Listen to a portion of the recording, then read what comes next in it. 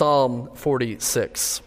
Martin Luther was a Roman Catholic priest who became increasingly disillusioned with the church, its teachings and its practices. So, on October 31st, 1517, Martin Luther nailed his 95 theses to the door of the church in Wittenberg, Germany. Those 95 theses were propositions for debate to argue against the sale of indulgences by the church.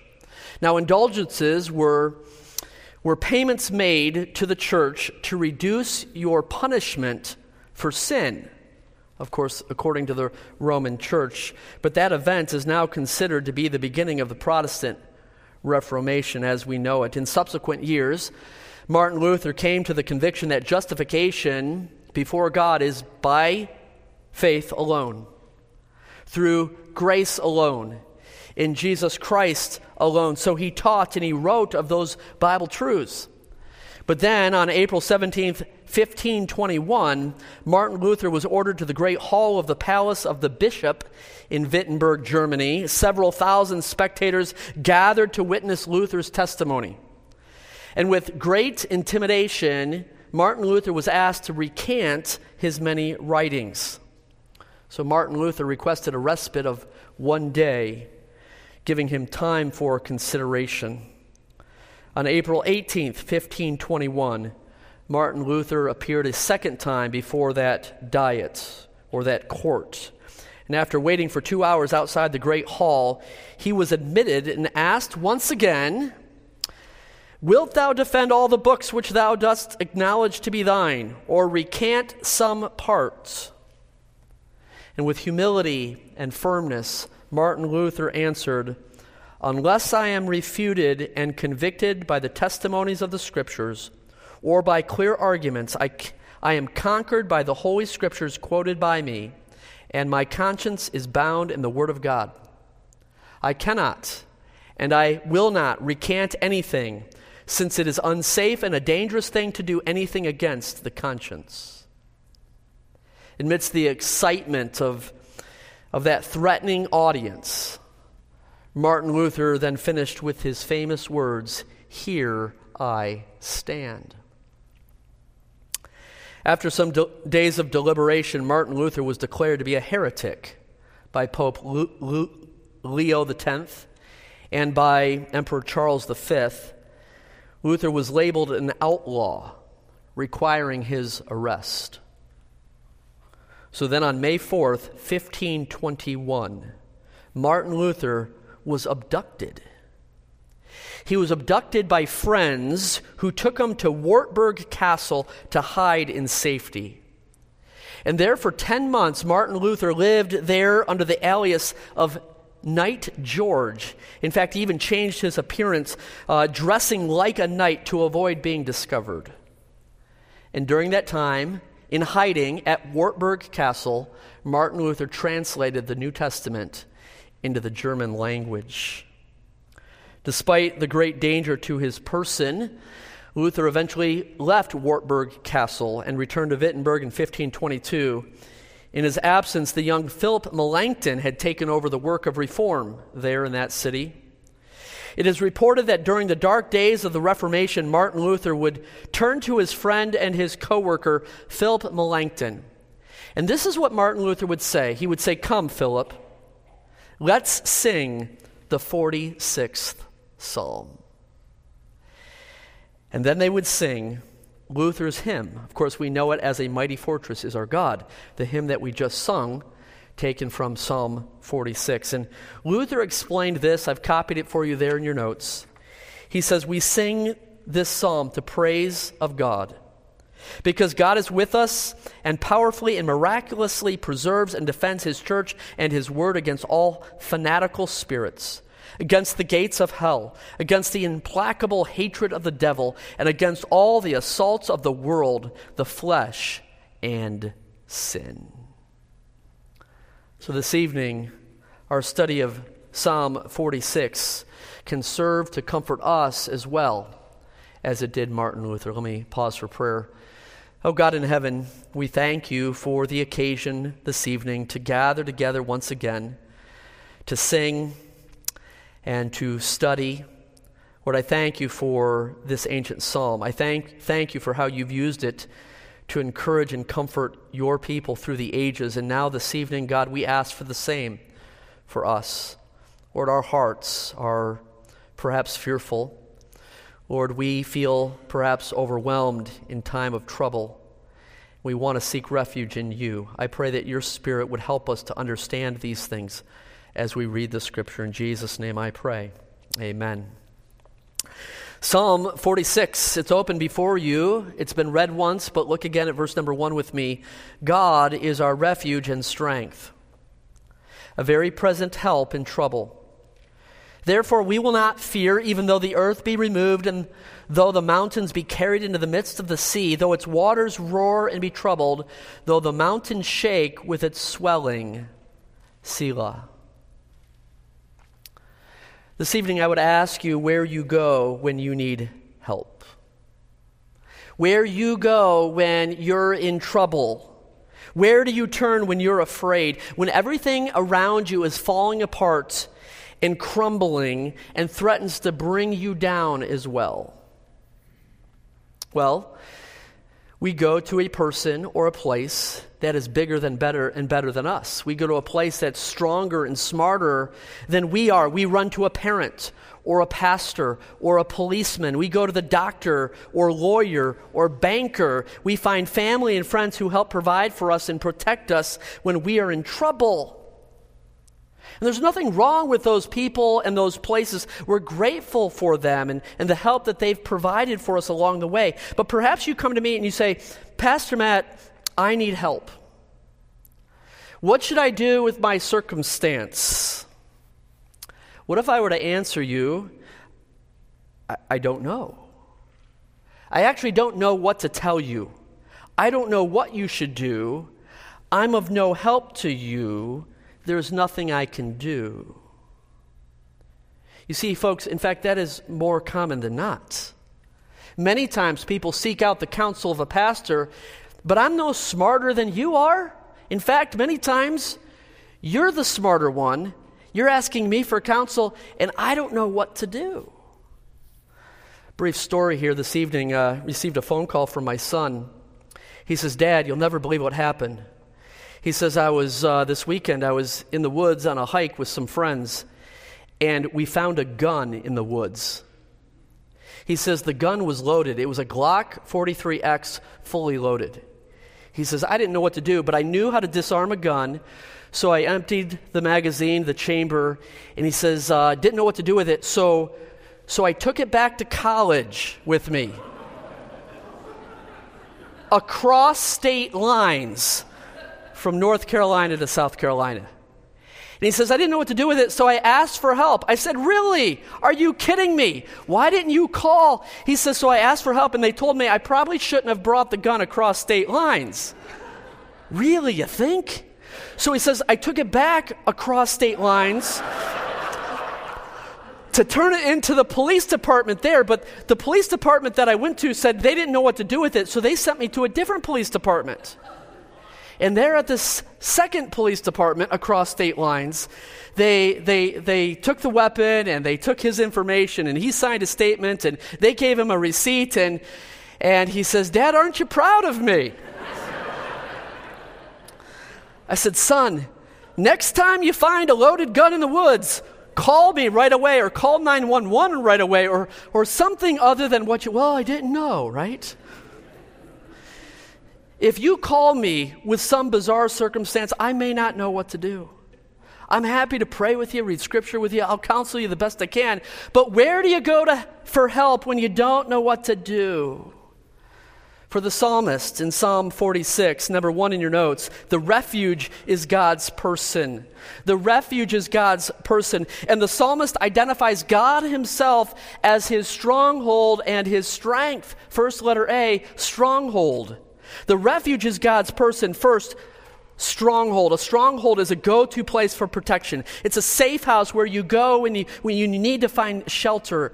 And I think first in my mind, I think of Masada. Perhaps you're familiar with Masada. It's a mountaintop fortress in the Judean wilderness of southeastern Israel near the Dead Sea, where the Jews made their last stand against the Romans after the fall of Jerusalem in AD 70. The Hebrew word Masada means fortress, a stronghold.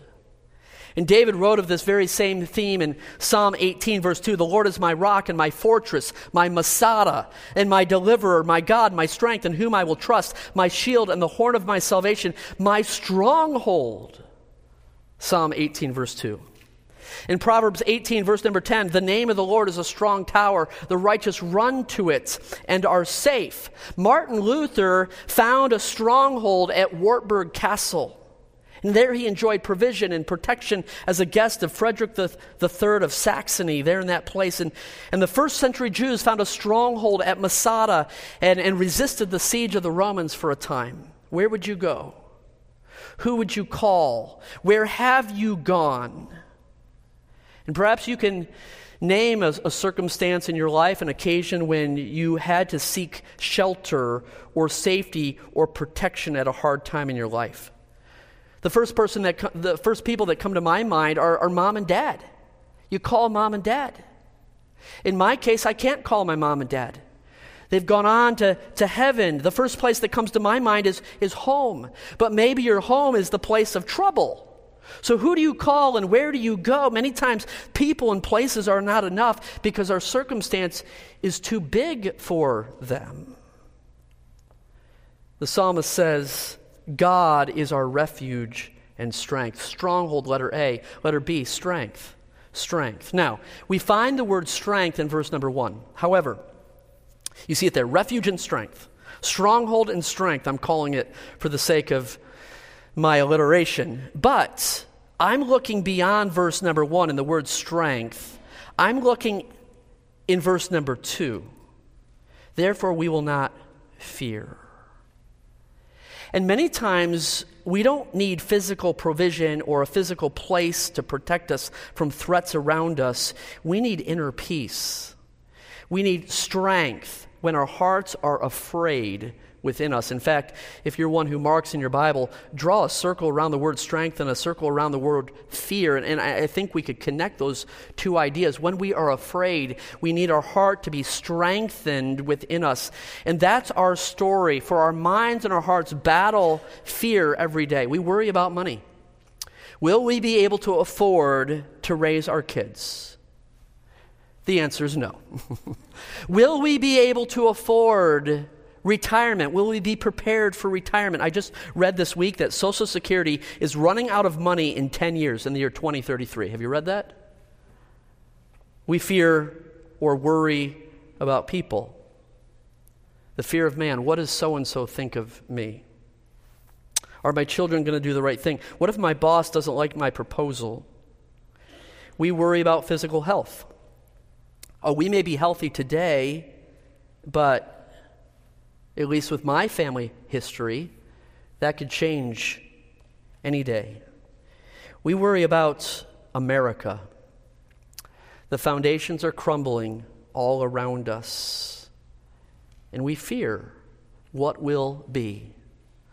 So what do we do when our heart is afraid? Where do we turn? We turn to the Lord. And even if there is a tidal wave of trouble, you see it there in verse 3, that tidal wave of trouble that washes over us, even if there is an earthquake there at the end of verse number 3 and everything is shaking around us or below us, our refuge is in God, our stronghold and our strength.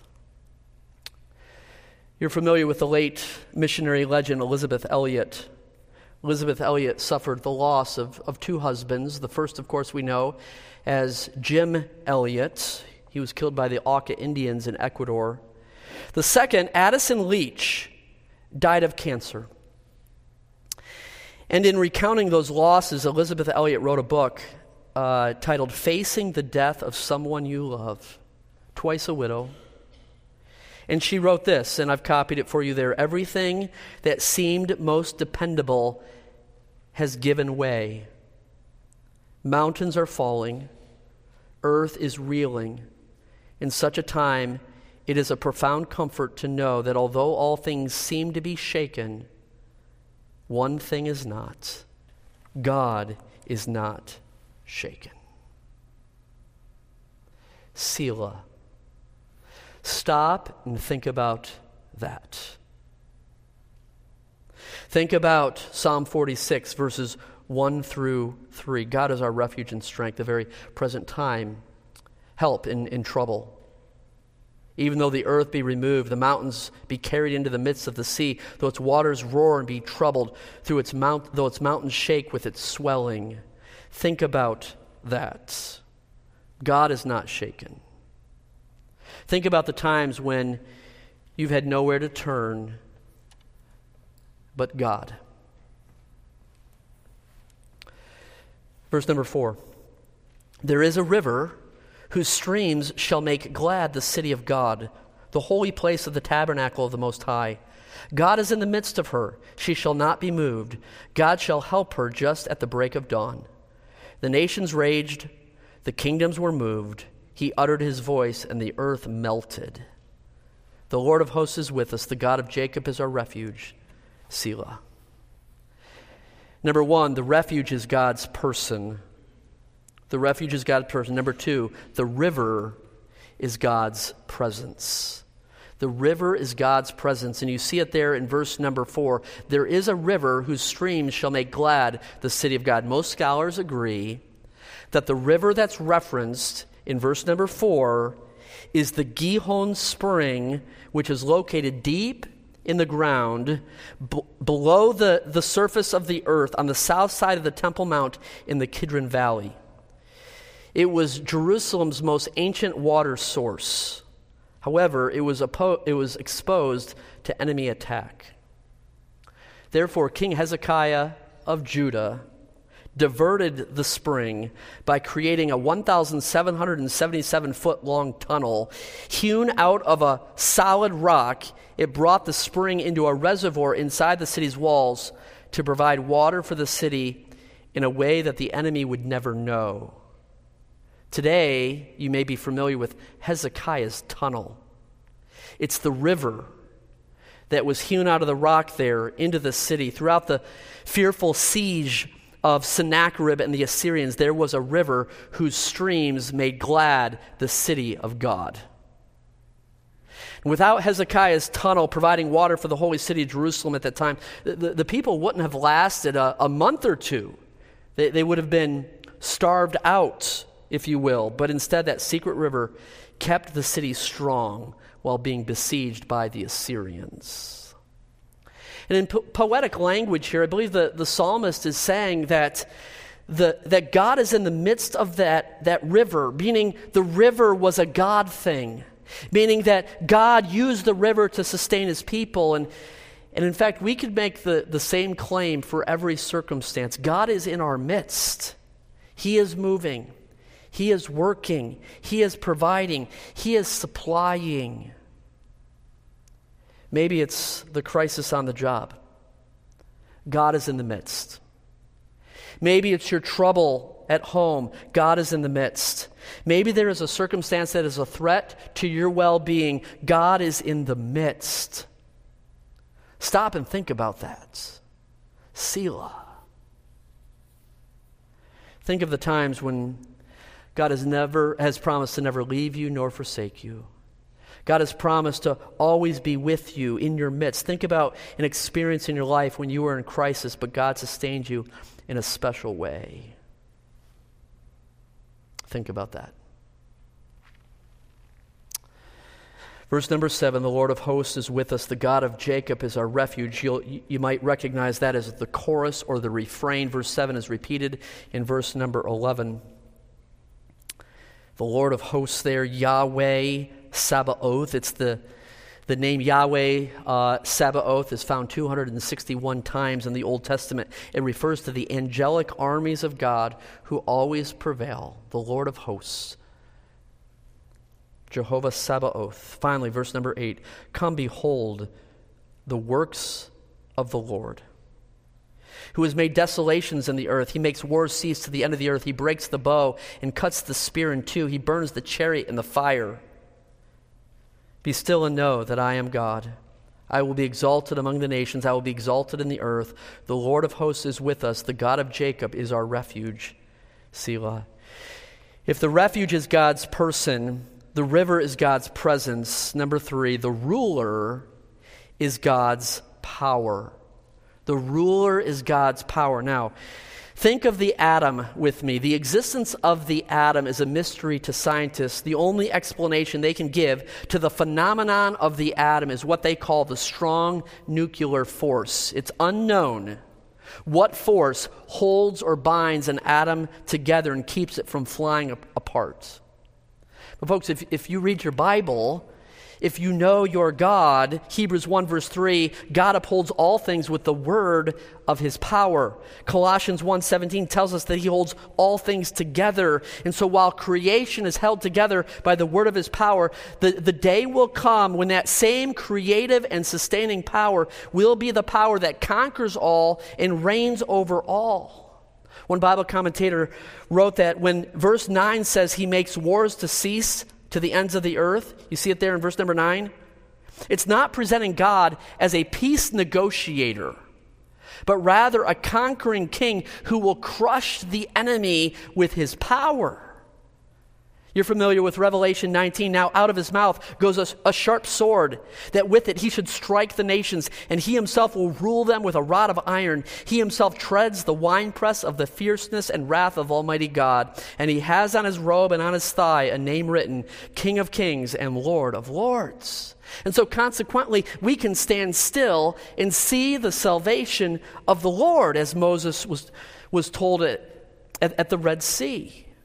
Or as the psalmist wrote in verse number 10, be still and know that I am God. I will be exalted. Now, verse number 10, perhaps a key verse, a favorite verse in Psalm 46. We often interpret verse 10 as teaching us to live in a contemplative way, in some posture of meditation. Maybe we should live off the grid and enjoy the silence of some remote place to escape turmoil in solitude. But rather, to quote Elizabeth Elliot again, it means lay down your arms, surrender, and acknowledge that God is the one and only victorious God. I'll put it another way. Stop fussing and fighting when you watch the news. That's the Pastor Matt paraphrase. We don't need to take up a torch and start a revolution and burn everything to the ground. We can stand still and see the salvation of the Lord. We can be still and know that God is God. And that's the way King Hezekiah, the one who built Hezekiah's tunnel, it's in fact the way that King Hezekiah prayed when Sennacherib and the Assyrians were attacking Jerusalem. Turn with me to 2 Kings 19. Will you do that? 2 Kings 19, briefly. Allow me to read some of this narrative. In 2 Kings 19, Hezekiah went into the house of the Lord.